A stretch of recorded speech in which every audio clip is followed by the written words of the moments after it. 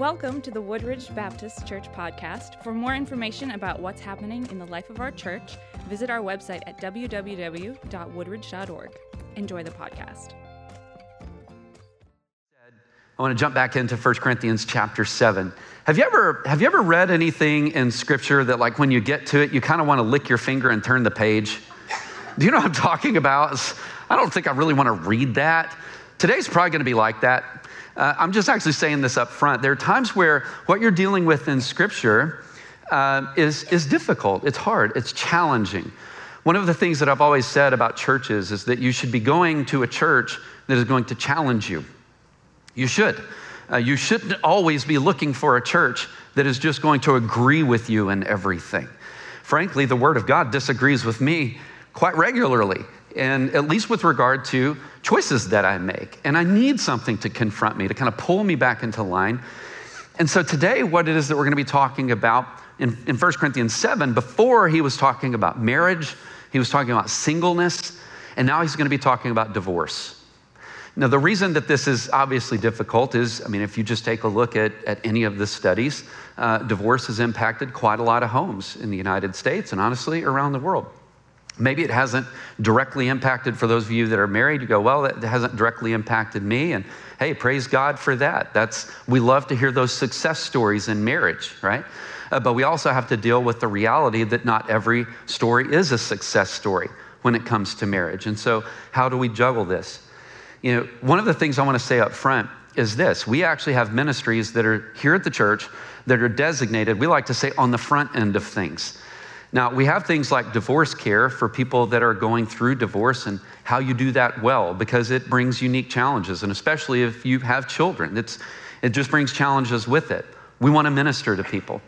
But we also like to minister to people on the other side of it so that we don't have to do divorce care, if that makes any sense. So maybe you're sitting here this morning and you go, my marriage is at a 5, but we'd like for it to be at a 7. Or maybe it's a 6 and we would like for it to be an 8. Right now, I'd like for you to look at your spouse and tell them what number you think you're at. I'm kidding, don't do that. And Wendy's over here and I wouldn't hear her anyway. But you at least have to have these conversations, because especially in a marriage, there are moving parts here. It's one thing when you first get married and it's just the two of you. Now let's throw a kid in there, right? And you're just like, whoa, and it's a lot of changes come with it. And then maybe you throw a second kid in there and you're like, what are we even doing anymore? Because most of you don't know what you're doing. You're just kind of figuring it out as you go, right? You know what I'm talking about. There are challenges that go with it. I've seen this because Wendy and I have been married for 20 years. While our marriage has certainly had its challenges, the blessings have gone far beyond any of the challenges that we've faced. And at least for me, I look at it and I just go, life was going to present challenges anyway, but I've got somebody that's walking alongside me as a teammate in this thing, and I wouldn't trade that for the world. I just wouldn't. And you know what? I know a lot of you feel exactly the same way.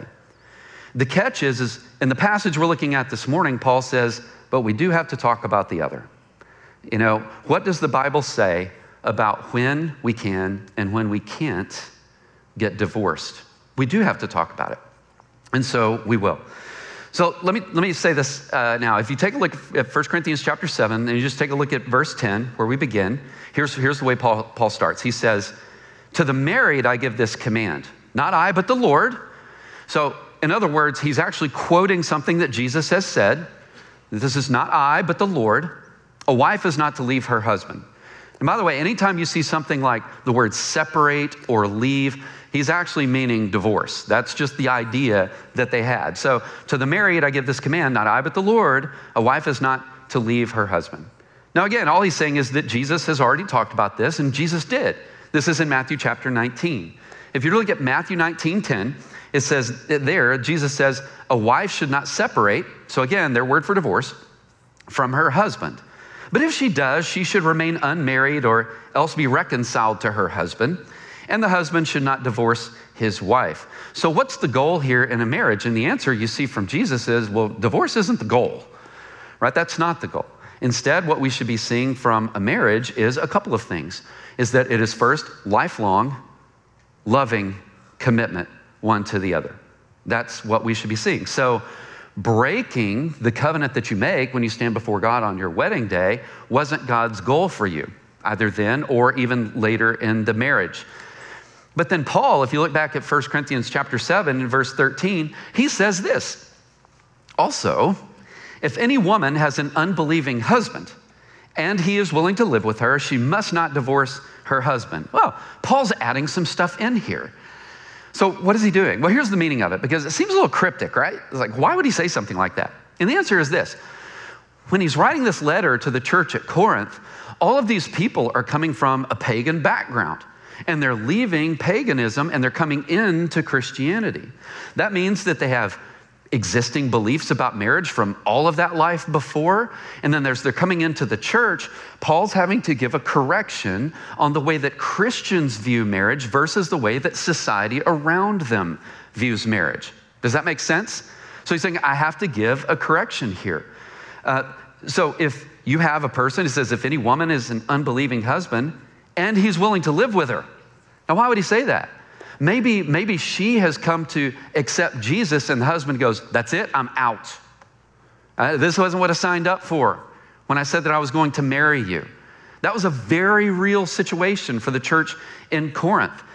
Notice what he says. If he's willing to live with you, stay in there. I'll tell you why here in just a second. But not everybody was willing to. So with the church, here was the question. Brings a difficult situation at home. You've got maybe this wife that's now going to church. You got a husband that's sitting over there going, well, I'm not going to church with you. That brings complications with it. This is what Paul is talking about. So here's what some of the Christians were thinking. Divorce is just going to be easier. It's just going to be easier. Well, here's what Paul is saying in response to that. Well, no, you should stay with them because marriage is a covenant relationship that has been made by God. And it's meant to be a picture of our relationship with Him, which means it was meant to be loving and it was meant to be permanent. Maybe what you shouldn't first worry about is what's easiest for you, and you should remember your covenant to God. So if they're willing to keep you, stay in there. Now there's more to it than that. Here's another reason. He tells you in verse 14, look at it.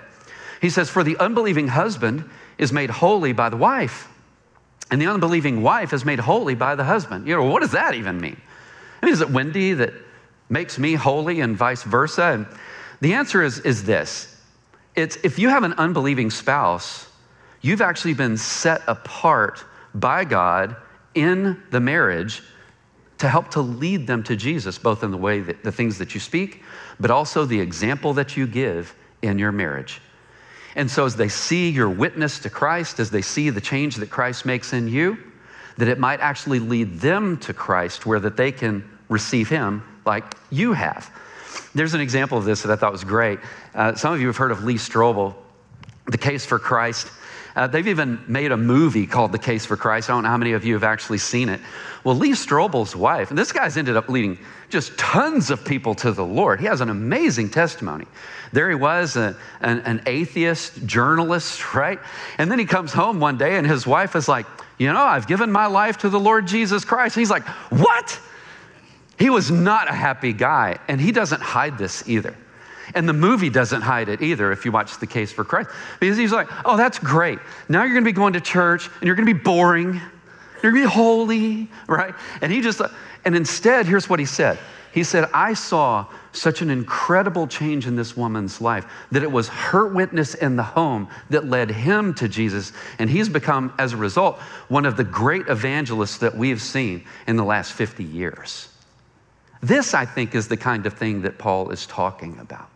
By both the things that you say and the witness that you give in the home, maybe your spouse will come to know the Lord. And wouldn't that be a great thing? He's like, so if they'll keep you, and they may not, but if they'll keep you, be that witness for them. Be that witness. But then he says this in verse 15. But if the unbelieving spouse separates, which again means divorce, here's what Paul says. Let it be. Let it be. In such cases, a brother or sister is not bound. Here's basically what he's saying. You have no obligation to keep your commitment when they've abandoned you.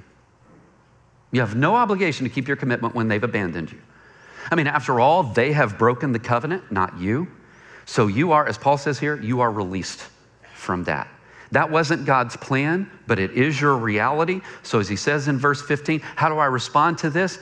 They walk out. He says, hey, for you, the one that's left behind, here's what he says, go in peace. God is not heaping judgment or condemnation on you. You had no control over the way that they responded to you or treated you. They're the ones that have abandoned you. You go in peace. God is okay. It doesn't mean that he's celebrating the situation. It's that instead, God has taken seriously the situation. And you shouldn't be laboring under a sense of guilt because you didn't create the situation to begin with. Somebody else did. Now, with that in mind, this is the question that always comes up. So what are the reasons in Scripture that divorce is permitted? Well, you know, friends, I'm glad you asked. And for that, we actually need to go to Matthew chapter 19. So I invite you to turn there. Especially if you start looking at verse 3, the Pharisees, those guys, you know, they're always coming up to Jesus and trying to ask these trick questions. See how it is that, well, they're playing with him is basically what they're doing.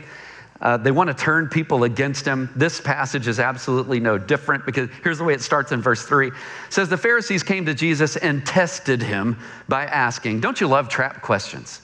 I just love it.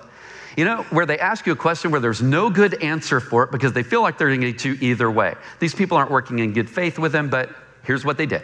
Look at verses 4 through 6. So they ask him, testing what grounds for divorce, and he answers them this. Have you not read that he who created them from the beginning made them male and female? And he said, therefore a man shall leave his father and mother, hold fast to his wife, and the two shall become one flesh. So they're no longer two, but one flesh. Whatever God has joined together, let no man separate. Now, how many of you have heard that when you've gone to a wedding? Can I see those hands? What God has joined together, let no man separate. Now, this is interesting. What was their question? Hey, what are the grounds for a divorce? And here's Jesus. If you go back to Genesis chapter 2, God creates the male and female. He's not even answering the question. I like this guy. You know, he is not playing their game. Really, here's what he does, though. The question is, can I just divorce my spouse for any reason whatsoever? This is really what they're getting at. And Jesus' answer is, well, no. Because if you look at Genesis 2, and the reason that Jesus even points at Genesis 2 was the reminder that marriage was designed to be a lifelong covenant. And so he's looking at these guys, they're like, hey, maybe you could start talking about when I can or people can get divorced. And what. Here's what Jesus is saying. Why are you even asking that question? Why didn't you say, let's go back to Genesis and ask this question. What does God want my marriage to look like? Why didn't you come up and ask me that? What it would mean for a husband to be a blessing to the wife, a wife to be a blessing to the husband. That's the way it was instituted in Genesis. You don't seem to be asking that question. So it just turns on them a little bit. But here's what they're doing. Because they try to trick Jesus, and you see this in Matthew 19:7, when they say this. Well, why then did Moses command one to give a certificate of divorce and to send her away? Oops. See, divorce does seem to be allowed, Jesus, and it doesn't seem like you're talking about it. What they're doing is they're quoting Deuteronomy 24:1. If a man marries a woman and finds indecency in her, he can divorce her. So they're quoting scripture, trying to trap Jesus with it. Are you all with me so far? So here's what Jesus does. If you look at verse 8, Jesus says, well, here's the reason that I started in Genesis. The reason that you're getting divorced is because of your hardness of heart. That's why. Because of your hardness, which, by the way, this is where we get the hardening of the arteries. Because of your hardness of heart, here's what he says, Moses allowed you to divorce your wife, but from the beginning, it wasn't like that. There's Genesis. Wasn't the plan. So, in the way that you're treating your spouse, you are making decisions that is hardening the heart and has led to the destruction of your marriage, but that wasn't the way it was in the beginning. This was the difference. And what Jesus is pointing out is that God allowed concessions due to our fallen state. And those that were asking the question, they knew it. They knew it. So here became the question for them. In Deuteronomy 24, if you find some indecency in your wife, you can divorce her. But what did indecent mean? There were two schools of thought. One is called the school of Shammai. And in the school of Shammai, it only meant sexual indecency. So be thinking, maybe she was having an affair, something like that. Okay, and that was about it. The other school was what's called the school of Hillel. And in the school of Hillel, it was a whole lot more permissive on what was considered indecent in terms of the practices in the home. It meant literally anything that you don't like about her. All right, now that expanded it just a little bit, right? Think about it like this. No joke, that meant that if she burned dinner, you could actually divorce her. I'm not making this stuff up. She burns dinner, you go, you know what? That's indecent, and you're out. Sorry, here's your writ of divorce. I'll show you the door. Maybe he wants to trade in for a younger model because what he finds a little bit indecent is the way that his wife has aged. Well, this would actually permit something like that. You know, these last 17 years have been really good, but you're not looking the way that you used to. And I'm out. Here's your writ of divorce. That is how lenient or how loose the school of Hillel was with how they defined the word indecent. Jesus gives a response, and you see it in Matthew 19:9. He says, I tell you this, whoever divorces his wife except for sexual immorality and marries another commits adultery. It's not all this stuff. Not just here's what allows it, but anything beyond this is adultery. And here's why. Is because if the grounds of your divorce wasn't legitimate, you were still meant to be in that marriage to begin with. But you're not. You walked away from your covenant. So even though you have no biblical ground for divorce, you are now in a different relationship that you shouldn't be in, which means you are committing adultery because you were meant to be back over here. You walked away from it. So Paul is actually saying this because he's expanding something a little of this in 1 Corinthians 7, because notice what he said. If they abandon you, divorce is permitted. Matthew 19, if there's sexual immorality, divorce is permitted. It doesn't say you have to. It says divorce is permitted. It's not required. I want to share something with you this morning. Over 20 whatever years of ministry, I have seen incredible acts of mercy shown in marriages where I've seen infidelity and other things. And instead of a person saying something like this, I have permissible grounds to divorce you and I'm done with you. Instead of saying that, they showed them mercy. You've failed me. There's no getting around it. You have failed me. But I want to work through this with you. And I have seen the Lord do some incredible stuff from tremendous brokenness in a marriage. I've seen the Lord do it. And it reminds me, there's this theme in Scripture to show mercy and to forgive. Ephesians 4:32, if nothing else. Forgive one another as Christ has forgiven you. Another observation I'll make, sometimes I've seen in marriages, a marriage come to an end, not for biblical reasons, but honestly, just because there's a lack of forgiveness. Somebody made a mistake. I don't even mean adultery or something. They just made a mistake, and there was so much anger because of the mistake, and they held on to it, and there was just this tremendous lack of forgiveness. And they're talking about something that happened 21 years ago that the person can't go and right now. They can't. It was 21 years ago, and they never let it go. They never forgave. They never worked for reconciliation. Never none of that stuff. And they weren't asking this question: when am I, by Scripture, released from this? They were just mad. They were just mad. One of the things I want you to hear from me this morning, my friends, is I don't want to release you from a biblical burden with regard to your marriage. I want you to honor it. And in that, I think God will honor you. That said, and I'm not going to ask for a show of hands here, but I would bet this. Every married person in this space would say, we have had seasons that have been really tough. Let me correct that.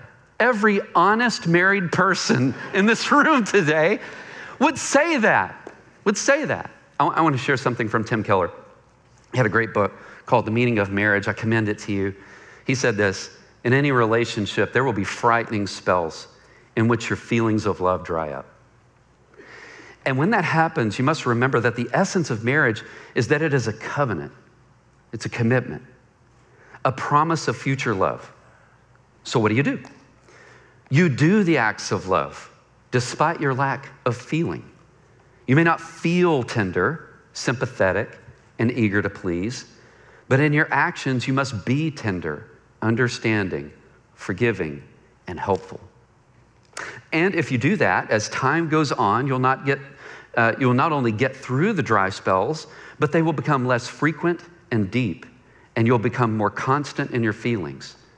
This is what can happen if you decide to love. And he's right.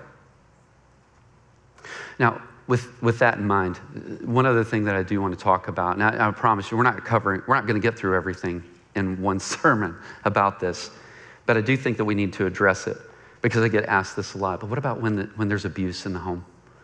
What about when you have a husband that is abusing a wife? By the way, wives can't abuse their husbands. It happens. How do you handle that? Because that doesn't seem to fit into the same category. Like, they're not cheating on them, right? That'd be Matthew 19. They didn't abandon them, right? So that's 1 Corinthians. What do you do? What do you do? And you know what I would love? I would have loved that had Jesus, in like Matthew, pick it, 8, goes, all right, I'm going to give you a list and just check it off. That'd be awesome. It's just not in there like that. But I think that there's more to Scripture that would help us in this, and for that we need to turn to Exodus 21, verses 10 and 11. Let me give you a little bit of background. You know, imagine that what you have is a time where you had polygamy was in practice. They would marry multiple wives. And then, you'd have these people that would literally try to marry slaves. Slaves are even seen as kind of subhuman.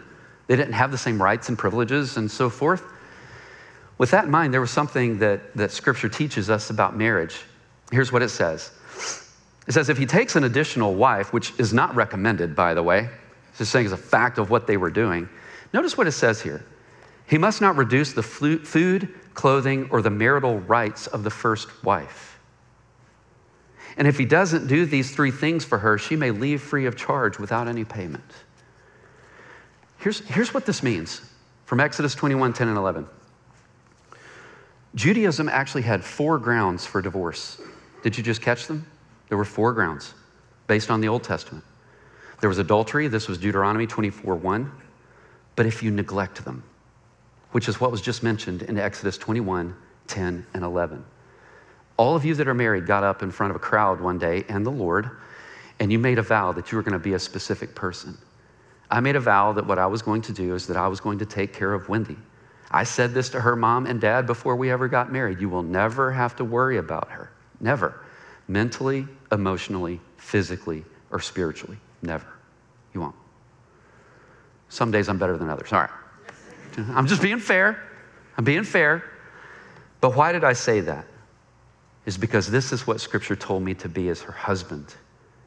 And it's what Scripture has told her to be for me since she is my wife. That we love each other, we're true to each other, we provide for each other. The rabbis, by the way, we're not going to do this at Woodridge, but the rabbis would literally keep an account on how each of the homes were doing this. They would go and check the books on how the husband was providing for the wife financially, whether her needs were being met. We're not doing that here, and you're welcome for that. They did it. They would keep it. And if the guy wasn't actually ponying up to the responsibilities that he agreed to, guess what they'd do? They'd pull him into the courts of the religious leaders, and they'd be like, look here. And they would draw this guy back into line. You made a covenant. And guess what? He did. We're just not going to do that stuff here. Can I just say this? Do this for your spouse. Do it for your spouse. Adultery, neglect, all gave grounds. And all of this, Jesus talks about in Matthew 19, all of these are indications of a person's hard heart. They don't love you the way that I told them to in this covenant that you made before me. Even in Ezekiel, it's really interesting. People have walked away from God, and God looks at them and he says, in spite of it. And this whole picture of Ezekiel is that this is like a marriage, us to God, God to us. It says, in spite of the fact that you have walked away from me, look at what I have been for you. I have shown you love, I have taken care of your needs, and I've been faithful to you. What does that sound like? It sounds like this. It sounds like this. So if what you see is a person whose heart is so hard that they do not meet the covenant obligations that they committed to according to Scripture, here's what it's telling you. They have broken it. They have neglected what was meant to be. And the assumption here is abuse is so much further down the road than the things that are on the list that you need to get yourself in a safe space and get out of the situation. And if you're in that situation, I want to say something this morning, and you don't know where to go, come to us. You need to get into a safe space. You, your kids, whoever it is. So emotional support and material support. Everything that Paul was alluding to them in Exodus 21, which he knew, and was reminding the Corinthians that they owed their spouses these very things in their covenant to one another. Let me end like this morning. I know this passage is challenging, but I also think it's important. It's important. I want you to pay close attention to how you think in your marriage. Can I encourage you that today?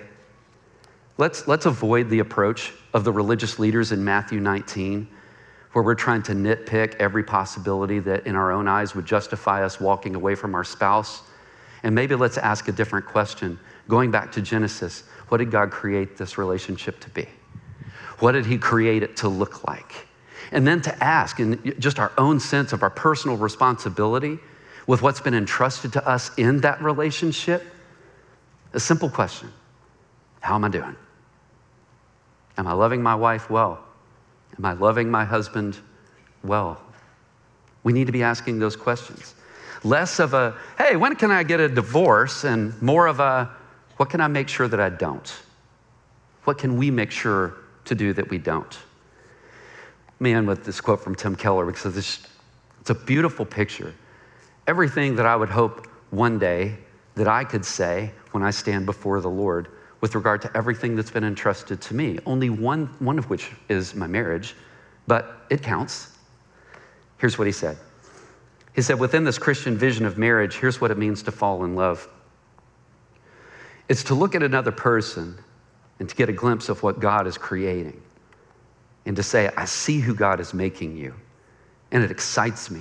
I want to be a part of that. I want to partner with you and God in the journey you're taking to his throne. And when we get there, I will look at your magnificence and I will say, I always knew you could be like this. I got glimpses of it on earth, but now look at you. I would hope that as I stand before the Lord one day, and then I give an account, and I will, one of those things is an account for my marriage. And I would hope that because of my relationship with Wendy, that she would be closer to the Lord, that I made that investment. And just as Tim Keller said, I can see her then and say, man, look at you now. And I got to be a little part of it. This is what God meant for it to be. So all the challenges, they are there, but so are all the blessings. They are there. And the journey is worth it.